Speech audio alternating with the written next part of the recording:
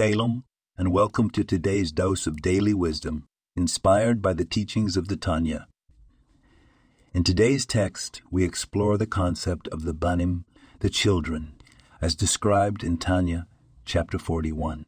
The Tanya teaches us that every person has the potential to be a benoni, an intermediate individual.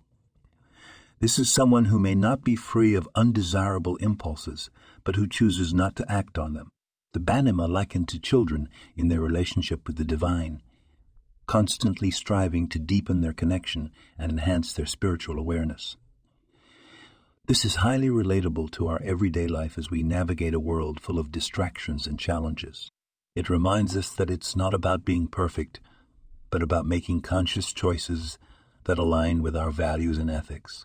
The lesson here is to recognize that we are always in a dynamic relationship with our higher selves and with the Creator. Just as children grow and learn through their experiences, so too can we use our daily encounters to cultivate self-discipline, refine our character, and elevate our souls. Embrace your journey as a benoni, knowing that each moment presents an opportunity for growth and connection.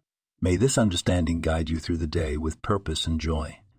This podcast was produced and sponsored by Daniel Aronoff.